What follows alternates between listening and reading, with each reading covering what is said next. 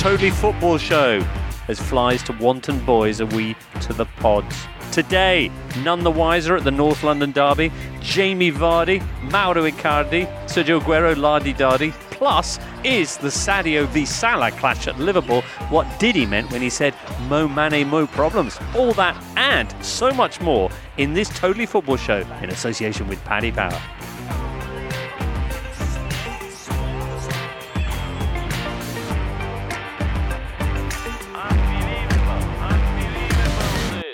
Hello everybody, welcome to a brand new week. And joining us today, we've got Tom Williams, author of Do You Speak Football? Hello. Also here, Matt Davis-Adams, commentator for Chelsea TV and many, many other top broadcasting entities. Many other broadcasting entities, yeah. Lovely. Okay, and it's only Amy Lawrence, now of The Athletic. Hey, James. Welcome on board, Amy. Thanks. Nice to see you. What club are you going to be covering for The Athletic? I don't know. Shall we toss a coin? Boom, boom. Amy, cut you and you bleed. Slightly disappointing second half of seasons and general frustration in any way. Well, it depends how far back in history books you want to go. That's true. But you are Lady Arsenal. And we'll be hearing your thoughts on the big Arsenal game this weekend, which is the North London derby, of course, Sunday afternoon. It's also, of course, though, transfer deadline day everywhere but this country. And what are the latest excitements, Matt? Well, Falcao to Galatasaray is one. Wow. And also, it is actually transfer deadline day in England to an extent because League One and League Two players can still sign clubs up until the close of play today. Oh, well, thanks for correcting me on that. That Falcao transfer looks very exciting. What were the numbers there at the airport in Turkey? 25,000, apparently. Wow. They have a name for that in Greece. They call it an airport transfer, metagrafi aerodromio. I apologise for my pronunciation. And that's when a transfer is so big that when the new player arrives, fans will flock to the airport in their hundreds, if not thousands. Wow. Does it suggest that effectively you're really making that transfer more for the visual impact of crowds at an airport than for anything they'll do on the field? Well, it's the way that we might talk about like a marquee signing. You might say what they really need this summer is an airport transfer. Get the fans back on side. And fair play to Falcao, who's been playing at the Stade Louis II, the worst atmosphere in European football. And he's been desperate to get out and get back in the Champions League, play some with a bit of atmos. I'm sure he'd be loving that. That crowd at the airport is probably about double the average attendance at the Stade Louis II, and I'm not joking. If not even more. If not quadruple or quintuple. Right, okay. Well, many other deals going on, and I wonder, Amy, for example, we may touch on it later on, I don't know, Mkhitaryan to Roma. I mean, it wasn't quite the same throng. Is that an airport transfer? For Roma or for Arsenal fans to cheer him up? Sorry, that's so unfair. He's not that bad, He's not that bad, but he's also not been that great. So I think what it tells is the bigger picture of Arsenal trying to get away from the sort of complacency that they've had for many years, that players would just sort of sit there and not necessarily be the answer, but not going anywhere in a hurry. And there's a ruthlessness now. I think it was Daniel Storey did a tweet of the 27 FA Cup winning team, squad, plus however many are allowed on the bench these days. There's quite a lot of players. Almost everyone had a big red line through it. I mean, the only, I think, survivors... 2017? Yeah, I mean, it's not that long ago. It's only 2 seasons ago. No. And that squad that won the FA Cup that day against Chelsea, there's virtually nobody still there. Ozil, who perhaps would be in the club's idea of an airport transfer, that obviously isn't happening, it seems, anytime soon.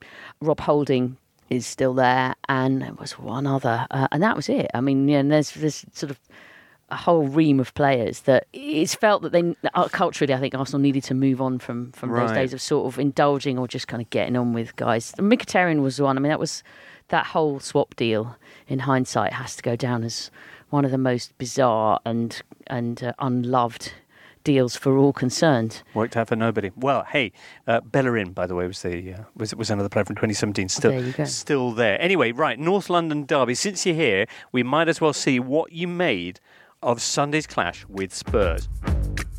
You're listening to the Totally Football Show in association with Paddy Power. And that second one, brilliant from Lacazette.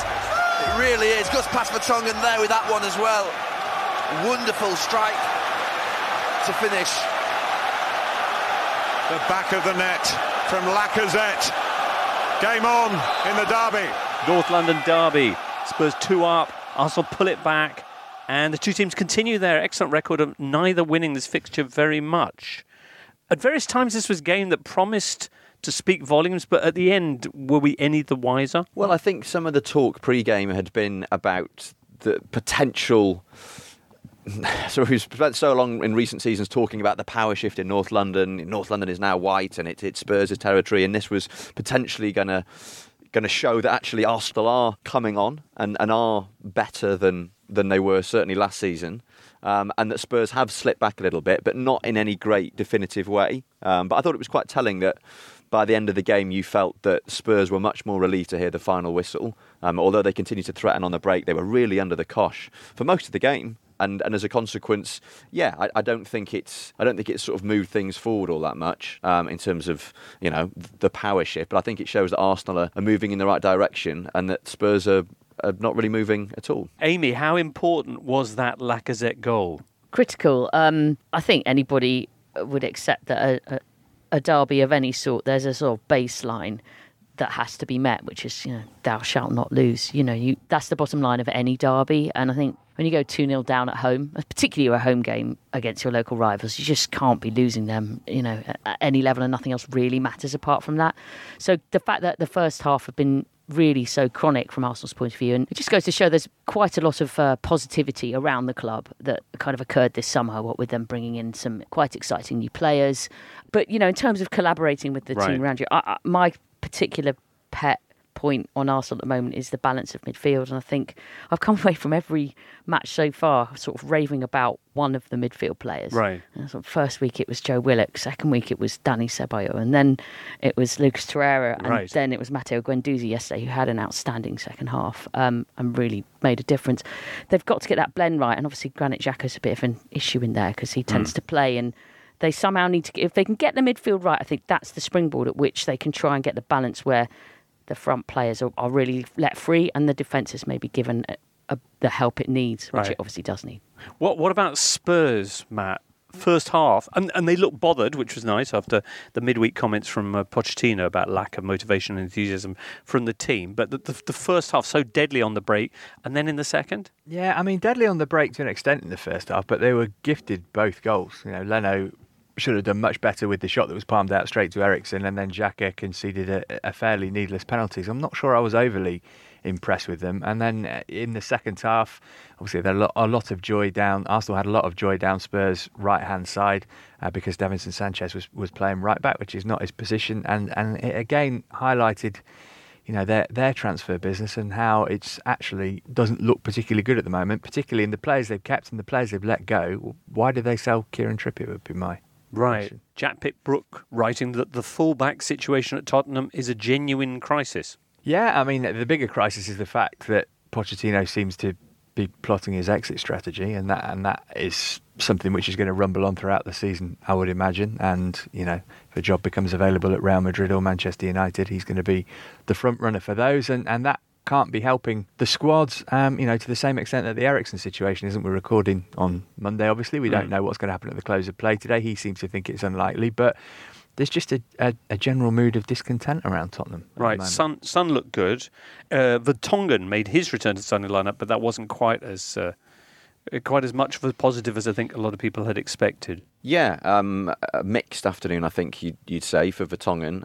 And he's found himself in the same boat as Eriksen in that they're both out of contract at the end of the season. And so there's a risk that, they'll be leaving for nothing. And Pochettino's response has been to keep Vertonghen out of the team entirely up until yesterday, and also to use Eriksen a lot less than you would expect. Obviously, Eriksen started yesterday, having been on the bench for that defeat against Newcastle. Vertonghen came in, and they did look a bit shaky. Sort of starting off with the goal kicks. I mean, that sort of determination to keep both centre-backs on the edge of the 6-yard box at every goal kick almost, inviting the Arsenal press. And often all they did was just play, Lloris would just play the ball to one of the centre-backs who'd give it back to him. And Lloris would then just hoof it down the pitch. And you think, I suppose the thinking there is you're going to try and trick Arsenal into pressing you, but it didn't seem to make all that sense. But yeah, as Matt says, I think the main issue for Spurs defensively was Davinson Sanchez, who was being played out of position, who had a bit of a shocker right from the start, and obviously that was something that Arsenal targeted, with Aubameyang, and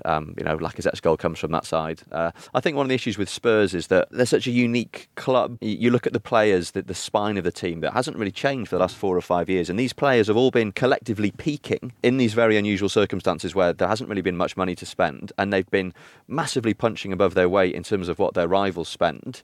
And you just think, where do Spurs go from here? I mean, last season, qualified for the Champions League, reached the Champions League final, which is an absolute miracle when you look at their resources.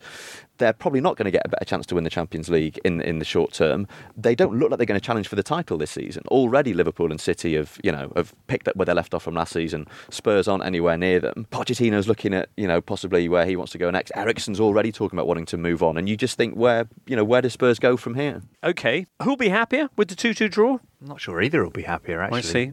Chelsea, perhaps? Yeah, Chelsea, Manchester United, Leicester. All right, we'll talk about them a little bit later on. Ali Johnson has been in touch, joining the legion of people upset with me having fun and calling Danny Ceballos Danny Onions, because Ceballos is actually not onions, it's Cebollas. Yeah, apparently not. Although I was watching the game behind the goal, and literally when he came on, a bloke just in front was like, "Oh, well played, Onions." Exactly. I mean, that's what he seems to be fairly well known at. Come on, we all need a little bit of fun. And at least, James, you didn't call him Danny Celebas, which was what Jamie Redknapp spent the entire afternoon calling him on Sky's commentary. Danny Celebas. Ali Johnson also chips in suggesting that we pronounce Giovanni Lo Celso as Celso, which is wrong. So, Yabu sucks to you, Ali Johnson. Well, the Premier League have actually finally got round to doing what the Bundesliga have been doing for ages and got the players to sit down and say their names, which took several takes for some of them to do. But that is very useful, and if you can get access to that, it's worth watching. I didn't know, for example, that it was Willy Caballero, not Caballero. Right, interesting. There is a relevant thread that appeared on Twitter over the weekend from Danny Jameson, who is a presenter and reporter for the Premier League, and he's gone through some of the common pronunciation mistakes that people have been making. It's not Teemu Pukki. Nice. Pukki. Sebastian Haller. Yep. Che Adams rather than Che Adams. Yep. And there's more where all that came from. It is a genuine issue for commentators, by the way, that. Yes.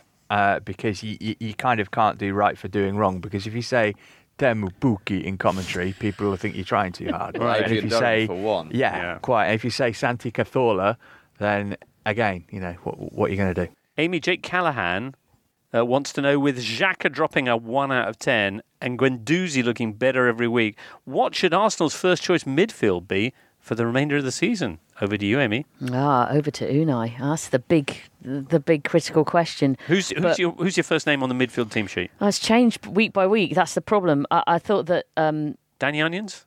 Danny Onions was when he came on, and considering he had a rough afternoon at Anfield the week before, and I think that was a bit of a kind of reality bite for him, and that he'd had a superb first match against Burnley, and then looked totally shell-shocked to be at Anfield. And so who are you going to put in then? Well, yes, I would put him in. And Guendouzi. I think the critical thing is the fact Arsenal don't actually really have a proper sort of defensive midfield player. If you look at all the options, that's why Granit Xhaka ends up playing there. Right. Because they don't really have that kind of prototype of a quite sort of tall, athletic guy who sits and wins tackles and wins balls in the air and just sort of neatly plays the ball forward and lets the more attacking players get on with the job. And Torreira's not like that because he's not big like enough? That because he's 5'5". Right. And I noticed watching the game perhaps as well.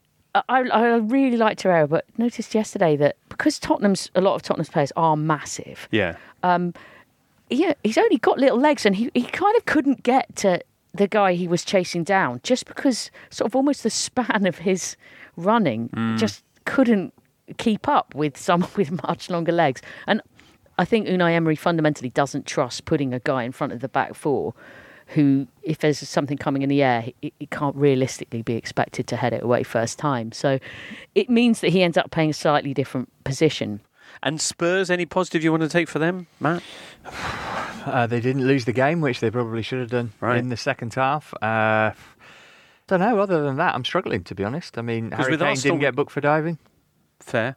With Arsenal, we can see good things coming down the pipeline, but with Spurs, you're struggling a little bit more to be optimistic. In terms of the manager and the sort of attitude around the place, and going back to Eriksen and Vertonghen, you look at the way they've been treated by Pochettino as opposed to how Emery dealt with Aaron Ramsey last season, where he was a bit more pragmatic about it and just played him, and you think that, well, that's surely the better way to do it. I see.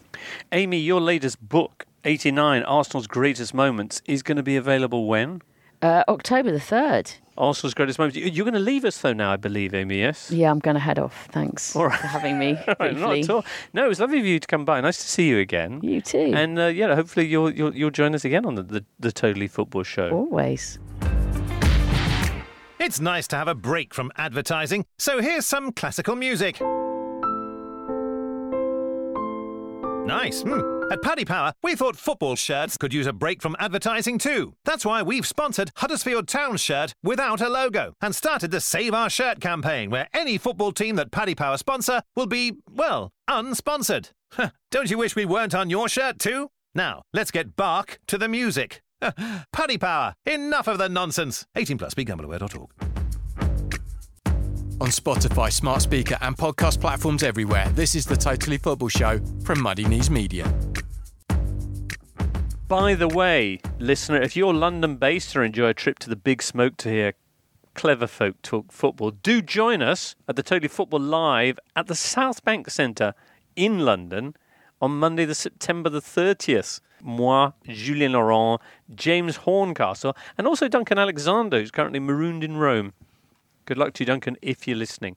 That's Totally Football Live in London, Monday, September the 30th. And by the way, if you head to thetotallyfootballshow.com/events, you can not only buy tickets, assuming there are still any, to that show, but also for our November dates in Liverpool and Belfast, and quite possibly Dublin too. Ooh.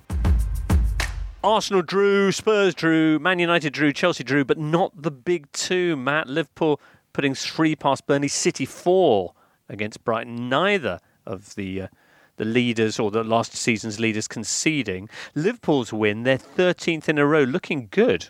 Yeah, and this is a particularly impressive one. As we know, Burnley, not the easiest place to get a result on occasion. And Pope had made some good saves before Alexander Arnold's deflected shot went in for 1-0, and then a fairly rare Ben Mee error for 2-0 just a couple of minutes later. But yeah, it was all pretty much rosy other than Sadio Mane. Tip of the hat to Roberto Firmino, first Brazilian to 50 Premier League goals. Nice. And then, Mane's strop, which was good TV, if nothing else. It was fantastic. Like his flame out when he comes off, has a go at Henderson, but then it turns out the real focus of his ire is Mo Salah for not squaring the ball to him previously. Yeah, Mo Salah, who played as if he was captain of his own fantasy football team, and was conscious of the need to accumulate some points when his two teammates had already helped themselves. And yeah, there were 2 occasions late in the game where he should obviously have passed to a teammate. In one instance it was Firmino, in one instance it was Mane.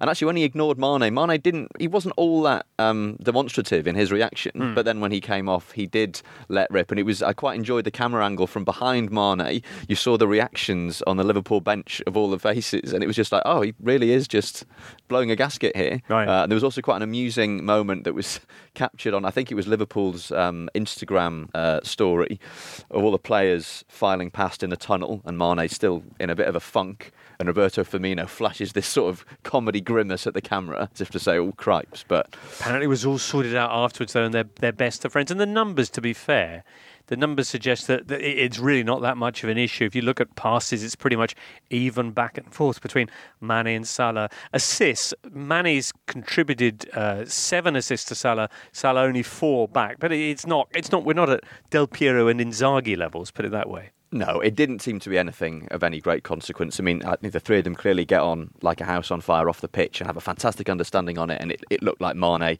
who'd had a fantastic game, had already got a goal, was just blowing off a bit of steam. Fair. And probably why he got so cross was that it was such an unusual situation. If it was something that happened regularly, he'd probably have got used to it by now. But that's why he was so annoyed about it, even though he scored in the game. Absolutely. And as someone who actually did have Mo Salah as his fantasy football captain, no blame from me. Man City, meanwhile, the big news there, Aymeric Laporte's injury. Yeah, terrible timing for him. Obviously bad news for City. He's been their most dependable centre-back ever since he came in.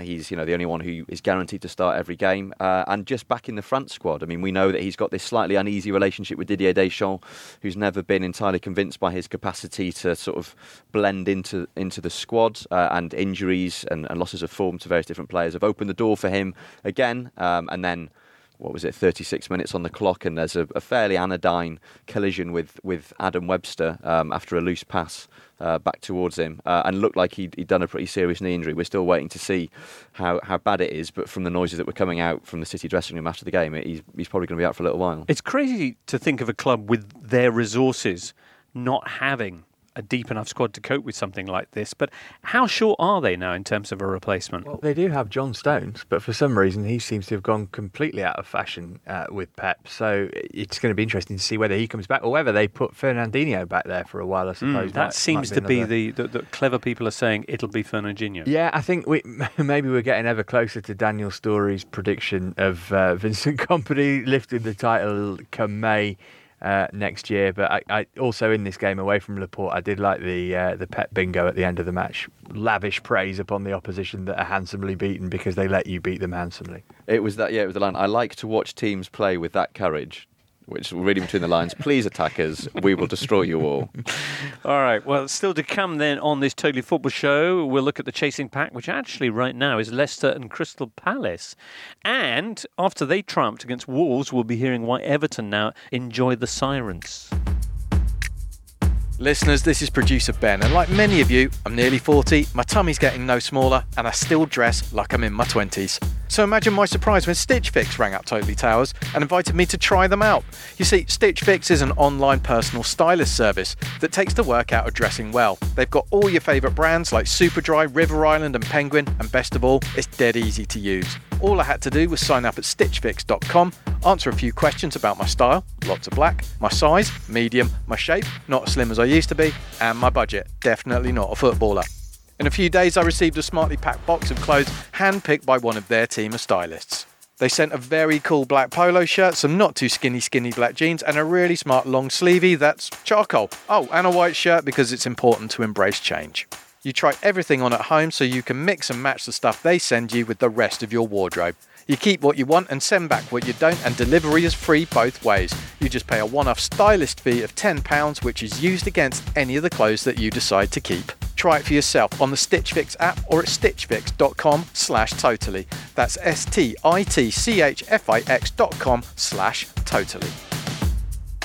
Sunday at Goodison, Everton Wolves battle of the top 6 contenders, a 3-2 victory for Marco Silva's Everton. We're joined now by Matt Jones of Everton podcast The Blue Room to get carried away, hopefully, with how good Everton are going to be this year. Matt, how are you?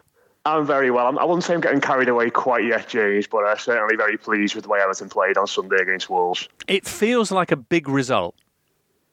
Yeah, it does, yeah. I think Everton obviously went to Aston Villa on Friday night and turned in a really poor performance, and it was the sort of performance that can have a major blemish on the start of the season when everyone's getting very excited. And they've had 2 tests this week, obviously going to Lincoln City on Wednesday in the EFL Cup and having to come from behind after an early goal conceded there and doing it pretty well. But of course, you caveat that with the fact that it is Lincoln and Everton played a pretty strong side. And Wolves on Sunday was always going to be the bigger test. And I think what was really refreshing for a lot of Evertonians is that this was a Wolves side that tickled Everton's tummies when they played against them in February, really outclassed Everton at Goodison Park. And it showed, I think, how far Everton have come. I think they played it really well for long spells. The 2 goals conceded were very soft, but I think overall it was a fantastic performance. And like you said there, it sends everybody off into the international break with a big smile on their face. Absolutely.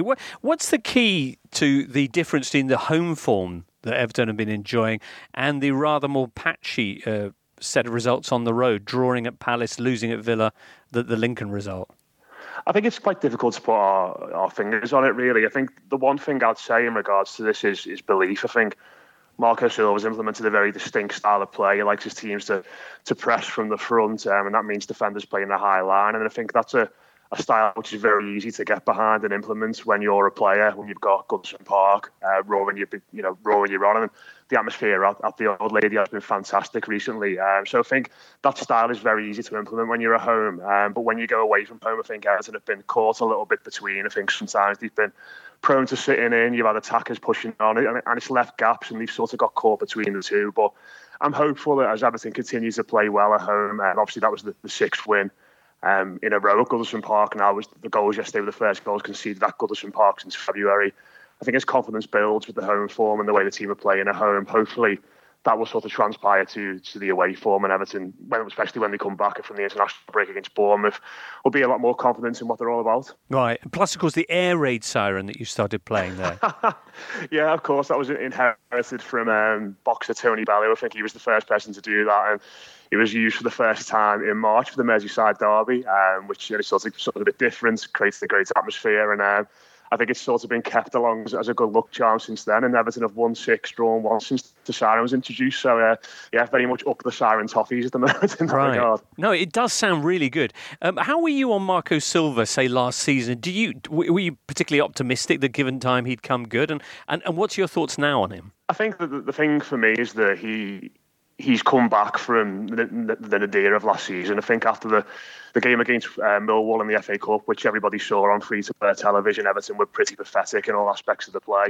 And then going to Watford away a few weeks later, where it was all very embarrassing for Marco Silva because he had the manager that replaced him.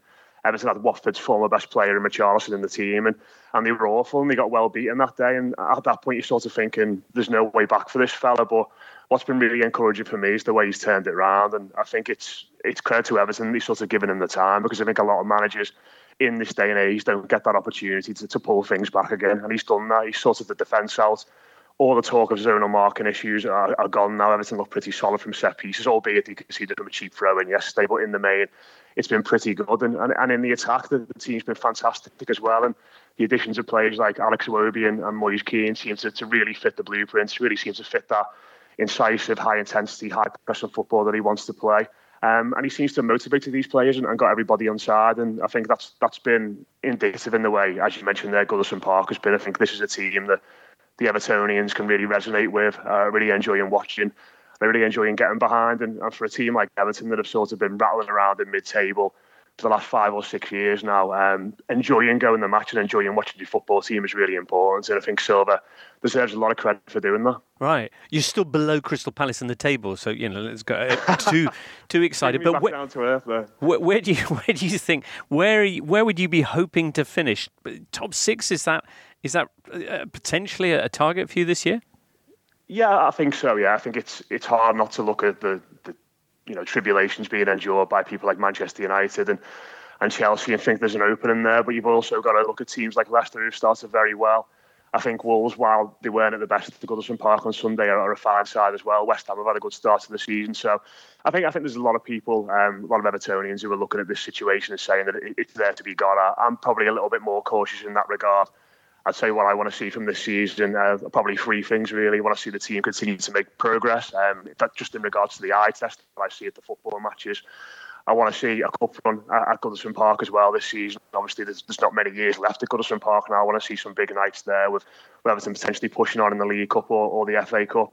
So, yeah, I think that those things are really important in that regard. And like I said there, that the third and final thing is I want to enjoy going to watch this football team, because I think Everton in the main, and I imagine a lot of people listening to this show probably won't care about Everton, won't even think about Everton, because they have probably been the most boring football team in the Premier League over the last few years. But I want to see that change. I want to see Everton getting amongst good sides when they come to Goodison Park, going on the road and upsetting some of the top 6 sides as well, and really showing what they're all about, and for us as fans to go to these games and really enjoy it. Brilliant. Matt, for people who do care about Everton, assuming there are any listening, what day is the Blue Room out? The Blue Room goes out on Radio City Talk in Liverpool on a Wednesday night at 6:30, but we do pretty much podcasts every day. We have instant match reaction after every game. If you want to hear more from us on Twitter, it's at the Blue Room EFC, and my own Twitter handle is at MattJFootball. On the subject of Moise Kean, or Keane, as he's now going, that's really confusing. I don't know what your pal Danny Jameson says about Moise Kean. But anyway, Liam Cameron says, Souness was quite damning of Kane yesterday. living in England, I only know Kane as being a good young prospect and that Juve needed money. Are any of the things labelled at Kane true, says Leon. This was Graham Souness attempting to explain the sale of Moise Kean from Juve as being some kind of Adebayor-esque character issue. And he's not specific, and he says, I don't know for sure, but there's a kind of a no smoke without fire flavour to the whole thing, which I think is really unfortunate. I'm not, there was no suggestion when Kean was at Juve. He was sent out on loan to Verona. They were delighted with him there. They were certainly delighted with him at Juve. I don't think there's ever really been any suggestions. The only incident I can recall was his father complaining about the club not giving him tickets, at which Moise Kean himself then publicly shut his father up and said, the club's been really good to me. So I really don't know where this comes from, and I don't particularly want to guess myself. But I think the issue with Kean is reasonably simple in that he had turned down a contract extension. This is the last year, or would have been the last year of his deal with Juve. He wasn't going to get playing time at Juventus, and as such was probably going to move on, so the club cashed in. I think with Graham Souness, he writes a really good column in the Sunday Times every weekend, and he clearly benefits from having an editor and the time to review what he says before he puts it into the public domain, and he doesn't have that filter when he's on telly, and sometimes he could use it. He needs a producer, Ben. Now, Wolves still no wins. They're one of only two sides in the 92 not to have led for a single minute in the league this season, the other one being Bolton, who, to be fair, have an excuse. Is it Europa League? It's no problem for Wolves, this. The Europa League should be their priority this season. There's absolutely no danger of them getting relegated. So if they finish 14th in the Premier League instead of in the top half, and they end up getting to the Europa League quarter-finals, or they get a huge tie against a team that comes out of the Champions League, then that was the whole point of them qualifying for the Europa League, was to have a good run in the Europa League. So I wouldn't be concerned in the slightest if I was a Wolves Very supporter. nice. All right, well, a good result that for Everton. The other team in that kind of trio who are touted as potentially breaking into the top six, who are currently indeed ranked highest of the lot, are Leicester, who are actually third behind Liverpool and City, fresh from their 3-1 against the mighty Bournemouth, just to mention Vardy's opener. Oh, absolutely exquisite. And like a lob that was hit almost like a different kind of goal. Like he really hits it with his laces. It's one of the most assured lobs I think I've ever seen. And called to mind that famous goal against Liverpool from the title-winning season. Absolutely. Nice to see it was Soyuncu, or however that should be pronounced, who fires it way up from... I think it was actually Ben Chilwell. Or was it Ben Chilwell? I think it was Ben Chilwell. All right, well, that's easier to say. Ben Chilwell then, who lumps it upfield. Vardy just Vardy's it. Watching this made me think, why did he retire from international football? And then I thought, that's why, because he can be so sprightly and fresh for another couple of years, which, for a man who drinks vodka with Skittles in it, he probably shouldn't be. Maybe that's the way.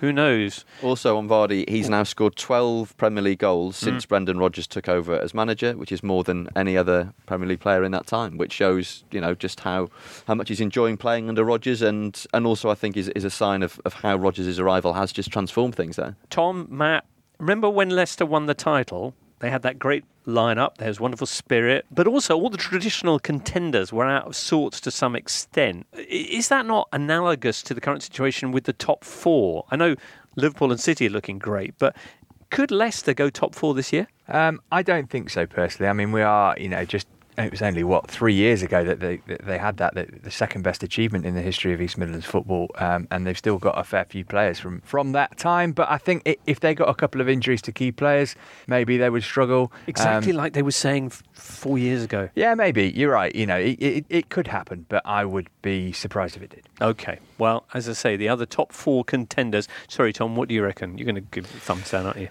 No, I mean, I think if you look at the top four, Liverpool and City are clearly miles clear of everybody else. You've then got Spurs and Arsenal, who I'd put them above United and Chelsea, and that United and Chelsea have got lots of problems and look like they might struggle to hold on to their places in the top six. So there's definite potential. I think it's more likely that Leicester and teams like Everton, and perhaps not Wolves because of European commitments, we'll wait to see what happens with that, but that they'll be looking to get ahead of United and Chelsea rather than crashing the top four. But I think this will be the season that we see the top six broken up in some way. Right, we'll be hearing about Man United and Chelsea's problems right after this.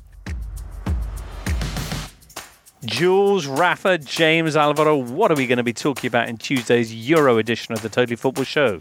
Neymar, Icardi and Monaco's disastrous start of the season. Crikey, Rafa. Shock defeat for Dortmund at Union Berlin, the curious case of Bakary Yatta at Hamburg, and a regulation 6-1 from Bayern against Mainz. James.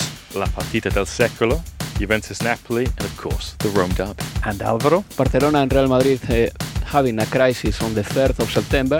Atletico de Madrid topping the table, and the Basque derby won by Athletic de Bilbao. I'm looking forward to all of that. Back to the Premier League. Matt, you went to the Bridge. I surely did, yeah. And Nick Miller is joining us fresh from his trip to St Mary's to see Southampton Man United. Yes. 1-1. Hi, Nick. 1-1 it finished, as you know. Thoughts on Brave Saints with 10 men hanging on for a point? Brave Saints were pretty good. I don't know. They didn't provide a huge amount of kind of threat going forwards other than the odd counter-attack, but it was a little bit difficult to tell whether they defended very well or United were just kind of pretty impotent going forwards. Right. Would anyone like to hazard a guess on that? Probably a bit of both, I think. I mean, Daniel James has had a fantastic start to his Manchester United career. And what a stunning goal here. Absolutely fantastic goal. I mean, Southampton paid the price for backing off him, but at the same time, absolutely leathers it, top bins. But there's not a great deal of cohesion to the way that United attack, and they're so dependent now, even more so now that Lukaku and to a much lesser extent Sanchez have left, on Rashford. And with Martial being injured as well. I don't see that as being a viable strategy for the entire season. They have been irresponsible in their transfer window dealings, in that there was a lot of dead wood that clearly needed getting rid of, but they've got rid of all of it, and they've not really brought in anyone to replace. They've thrown Lukaku out with the bathwater. Yeah. Belgium's top scorer, who's on a 2 goals in 2 games run with Inter, and crucially can score a penalty as well, as he did. As he demonstrated Sunday night for the Nerazzurri away at Cagliari, a game which has hit the headlines for all sorts of other less positive reasons, including monkey chants when he was taking that spot kick. We'll be touching on that in the aforementioned European edition of the Totally Football Show. I think you almost have to write Man United off for the next 2 or 3 years, says Optimism's Paul Scholes. Is that fair, Matt? Potentially. I mean, we've spoken about the issues they've got up front. I'd be concerned that they haven't kept a clean sheet in any of their last 3 games when they spent, 125 million quid on 2 defenders. And you're talking about players leaving, Darmian the latest to go today.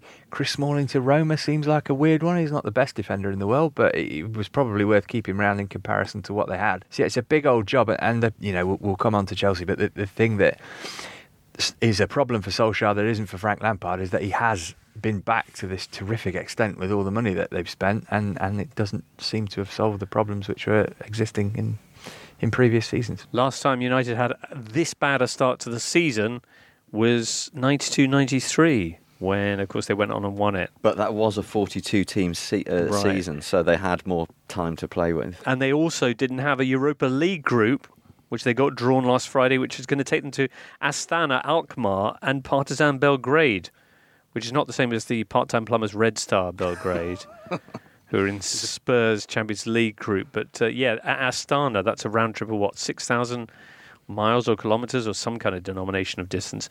Anyway, so that'll play havoc with their plans, perhaps. We'll talk all about those European groups in Tuesday's Totally Football Show. For now, let's hear about events at the Bridge. Yet again, Matt, Chelsea undone by their second halves, 2-2 with Sheffield United. Yes, Frank Lampard very cross afterwards at his team's failure to heed his warning that if they didn't get the 3rd goal, they may very well not win the game. They were pretty good in the first half, as has kind of been the way this season, and then they just completely switched off. Defensive lapses. Still plenty of positives to take. Tammy Abraham principally amongst those, 2 very different goals to his ones at Norwich, but 2 well taken ones. But the key thing that is hamstringing them, this is a pun, which I didn't even realise, is the fact they've got loads of injuries at the moment. Okay. Tony Rudiger, I watched him play 95 minutes for the under-23s on Friday night. He'll be back after the international break. You haven't got N'Golo Kanté. When's he back? He'll be back after the international break. Okay. Same with Pedro. This is what Lampard said after the game. But those three are all starters, as will be Callum Hudson-Odoi. Ruben Loftus-Cheek is much more serious. He might miss the majority of this season, but he would be starting as well. And crucially, I think at the moment, Reece James probably would be, who's a player you might not be familiar with, but he was brilliant at Wigan last season. He will come in at right back, and Cesar Azpilicueta hopefully will get a rest. He's getting accusations from certain sections of the media and Chelsea support that he's past it, which is what happens when you turn 30 and have a bad game. But he started 140 of the last 141 Premier League games. Crikey. That's ridiculous. You can't hope to maintain form and fitness if you're playing that regularly. So he needs a rest, and he was culpable for at least one of the goals on Saturday. Matt, at the final whistle, what did the crowd do at Stamford Bridge? Were they saluting the kind of spirit and pluck of the visitors from Yorkshire, or were there some hints of grumbling? No grumbling. There hasn't been any grumbling. It's really strange to see how the atmosphere around the club and in the stadium has turned so much since Frank Lampard came in the summer. So no grumbling yet. You're looking at a team when everybody's fit that will have 6, maybe 7 academy products as starters, and there's a realisation amongst the Chelsea support that this is what they've wanted, so they can't complain about it just yet. They brought on 18-year-old Billy Gilmore because the squad is so stretched at the moment. So. Fair. What about Sheffield United, though, who are currently ahead of Chelsea in the Premier League table? 5 points from games with Chelsea, Bournemouth and Leicester, coming back from 2 goals down at the Bridge. When was the last time that happened? 6 years ago. Who was it against, Matt? I don't know. All right. Who caught your eye then from the Blades? It's the de rigueur thing to talk about with Sheffield United, but the overlapping centre-backs thing is really strange to watch live. It really throws you. I kept thinking, what's Chris Basham doing there? Oh, yeah, it's the overlapping centre-backs thing. And he particularly was really good at it, but I think the key to it all is Norwood. That he's one of those who covers every blade of grass. He's the one who drops in when the centre-backs overlap and go out wide. So they were good. Ollie McBurney was good in the first half too. Obviously paid a lot of money for him. And Dean Henderson, the keeper, on loan from Man United for his second season, made a couple of excellent saves. But Chris Wilder's the one who catches your eye. 3 promotions in 4 seasons with Northampton and Sheffield United, managed in every division. Great for a quote, but a very innovative and capable manager, and somebody who might start getting linked with no disrespect to clubs bigger than Sheffield United before too long if this carries on. Chelsea, perhaps. Peter Hatherley asks, is Lampard a real manager or just a caretaker hired to keep the fans happy during a transfer ban? Doesn't look like he spent any time coaching the team how to defend or play at all in the second half of games. I think that's harsh. This was his 50th game as a manager / head coach, so give him a bit of time, give him the ability to sign some players, give him a fully fit squad, and you might see which doesn't involve Kurt Zouma, and you never know. Elsewhere in the Premier League, Nick Miller, West Ham brought the bookie run to a stop. Watford got their first point at Newcastle, and Villa got diddled at Palace. 1-0 for the Eagles, and second goal in 2 games for Jordan Ayew, former Villa player. But what was that at the end? Well, deeming that Jack Grealish dived having been fouled twice in the space of a couple of seconds. And then disallowing what would have been Villa's equaliser, but not being able to review it because the whistle had blown. The linesmen have certainly been told when there's an offside to let things play out a little bit, if it's a very tight offside, to let things play out a little bit to see if there is something significant that comes after that. So I don't know whether it was just a case of the referee being a little bit sort of trigger happy and being absolutely certain that Grealish had dived despite being fouled twice. But it would have surely have made a little bit more sense to let that play out and given VAR the opportunity to sort of take a look at things, because it could only have been a marginal decision. He couldn't have been absolutely certain that Grealish dived. West Ham, they look pretty exciting going forward in their 2-0 win over Norwich, in which bizarrely a team in yellow wore their maroon change kit against the team that plays in claret and blue. What was that about? That was the joke about Norwich City, that they had the most pointless away kit in the Football League because no one else plays in yellow. But then that was back in the day when you would only wear your change kit if you had to, whereas now everyone wears their change kit. Everyone does. Allaire, is that right, Tom? Allaire with another goal, and probably should have had a penalty as well. Yeah, I mean there were a few VAR situations this weekend. I think there is an issue with this high bar that the Premier League decided it wants to use. When they announced that, I thought, okay, good. We don't want to see multiple stoppages. We don't want to see the referee coming over to the side of the pitch to check things all the time because that will be boring and time-consuming.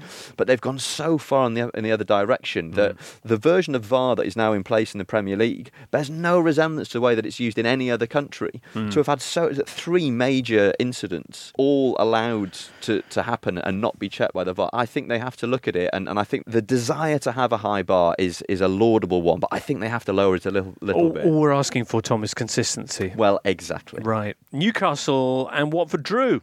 Hornets getting their first point of the season. They are still bottom of the table. Fabian Schär has 5 goals now for Newcastle, which is more Premier League goals than anyone else in their squad. That says a lot, doesn't it? Well, that does say a lot. They did get rid of their top scorers. Yes. So does the fact that they had their lowest league attendance for a top-tier game at St James's Park since December 2012. 45,000, which is still pretty good numbers, but that might be because it was Watford, I don't know. Watford, by the way, finally picking up a point, but they've got really tough fixtures coming up after the break. They're home to Arsenal, then away at City, and then away at Wolves, which is not quite as tough as it used to be, perhaps. But anyway, we'll see. Tom? Can I just say, I've checked my big pronunciation compendium. And it is in fact Sebastian Allaire and not Sebastian Allais. I stand corrected. Fabian Schär too, as well, isn't it? What did I call him? Schär. Yeah. Did I call him Schär? Yeah. Oh, that's such a beginner's error. Listener, I'm sorry. Let's all take a moment, collect ourselves. While we're doing that, and just forget about all this pronunciation nonsense. While we're doing that, here's producer Ben. Thank you very much, Jimbo. It's Lee Price from Paddy Power on the line. Lee, we're going to start with the North London derby, a 2-2 draw. Very, very exciting. So tell us, please, who's going to finish higher this season, Arsenal or Spurs? Well, our traders managed to do what the Arsenal Tottenham players failed to do over the weekend, and that's separate these two sides. We make Spurs the slight favourites to finish higher than their North London rivals. In the betting without City Liverpool market, yes, it's already come to that. Spurs are the favourite to win the league table there. 6-5 for them, 11-4 for Arsenal. And put it another way, Tottenham are odds on to finish in the top 4. Arsenal are odds on to finish out. Leicester City are currently 3rd in the Premier League, looking very good under Brendan Rodgers this season. Give us some numbers, please, on them finishing in the top 4. Whoa there, Nelly. Leicester are in to 6-1 to gatecrash the top 4, and that does make them the shortest price outside the Big Six. But the Big Six are a lot shorter in that betting. But we do fancy Leicester to finish 7th this season. That's got to be something. We've talked a bit about Sheffield United today after their 2-2 draw at Chelsea. Can they finish in the top half? Some might say you're getting carried away there, Ben. Others wouldn't. I won't comment, wouldn't like to. I'll stick to the numbers. We make them 13-2 to finish in the top 10 this season. For context, that makes them the 18th most likely team to do so. And finally, Lee, let's talk about the Canaries. Norwich have conceded more goals than anyone else. They are good fun to watch. However, will they be relegated? Funny one, Norwich, isn't it? I feel like they've played well almost every game, and yet they are second from bottom. And we do make them joint favourites for relegation alongside Newcastle and Sheffield United. All 3 teams 7-5 to go down. Slightly ahead of them, and therefore we think will be safe, Aston Villa at 6-4. Then Burnley at 2-1, Watford at 23-10, and Brighton at 5-2. Or put it another way, it's going to be chaos down there. Lovely jubbly. You can find out those odds and more at paddypower.com or via the Paddy Power app. Prices are accurate at the time of recording. It's over 18s only. Terms and conditions apply. And when the fun stops, stop. Starting next weekend is the Women's Super League. Yeah, should be good. I will be commentating on a game, I'm not quite sure which one yet, on Sunday. They're going to be showing pretty much all the games live through the WSL's Facebook page, so it's all free. And expecting crowds to go up a little bit after the World Cup and this thing of games being played at main stadiums on the back of first team games. We'll see how successful that is. Is it before or after? I think it varies between clubs. But it's an interesting thing. That I know there was some controversy about it, but it sounds like a good idea. No? Yeah, it sounds like a good idea in that it makes the club a bit more unified, but you need to get big attendances for it. Otherwise, you're going to have 5,000 to 10,000 people in 50,000, 60,000 seater stadiums, and you'd rather, if you were Man City's women's team, I think you'd rather play at the mini-had, as they call it, the Academy Stadium, and have that full than in a cavernous stadium that's 1/8 full or whatever. Fair. We'll have a brand new show, courtesy of the Offside Rule, all about the Women's Super League. Lindsay Hooper will be co-presenting that with Kate Borsay. And if, by the way, you're an advertiser who thinks, I'd like to put my moniker all over that, get in touch with us at sales@muddykneesmedia.com. And you can get details of that on the Offside Rule podcast or at their Twitter account, which is at Offside Rule Pod. Lindsay will be here with us on Thursday, actually. Before that, on Tuesday, as we mentioned, we've got the European edition of the Totally Football Show. And we'll be talking about all sorts of stuff there. Some really interesting results midweek. Another uneventful game for Napoli. Losing 4-3 this time as opposed to winning 4-3 with a last-minute own goal from Koulibaly away at Juventus. There's some dramatic results in Germany, which Raphael Honigstein will be telling us all about, and much more. They won't be talking about the Old Firm game, though, because that's all saved up for the Scottish Football Show, Nick. But it was a 2-0 win for Celtic at Ibrox. And you can hear all the details in that show. I think they'll probably also be discussing the Europa League draw for Celtic and Rangers. Rangers got Porto, Young Boys and Feyenoord. And Celtic have got Lazio. We're off to a flyer, but we're held 1-1 by Roma in the Rome derby on Sunday. Rennes, who are off to a flyer, am I right, Tom?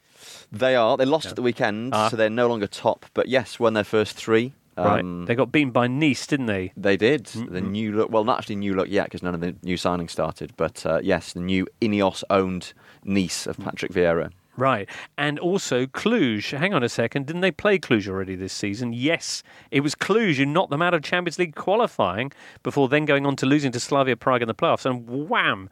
There they are again, face-to-face in the Europa League group. Love the Europa League. Brilliant. Any news on the transfer front, Matt? Not that I've seen.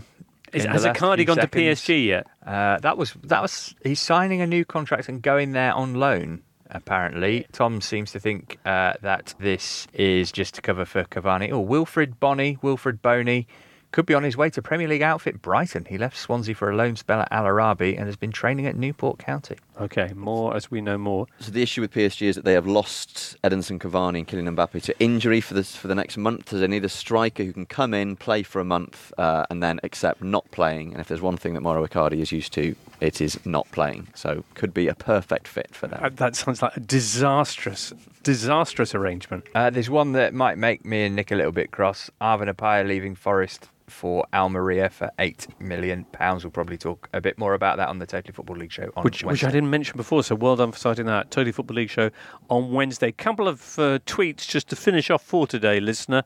Morten Nilsson, thanks for asking Matt.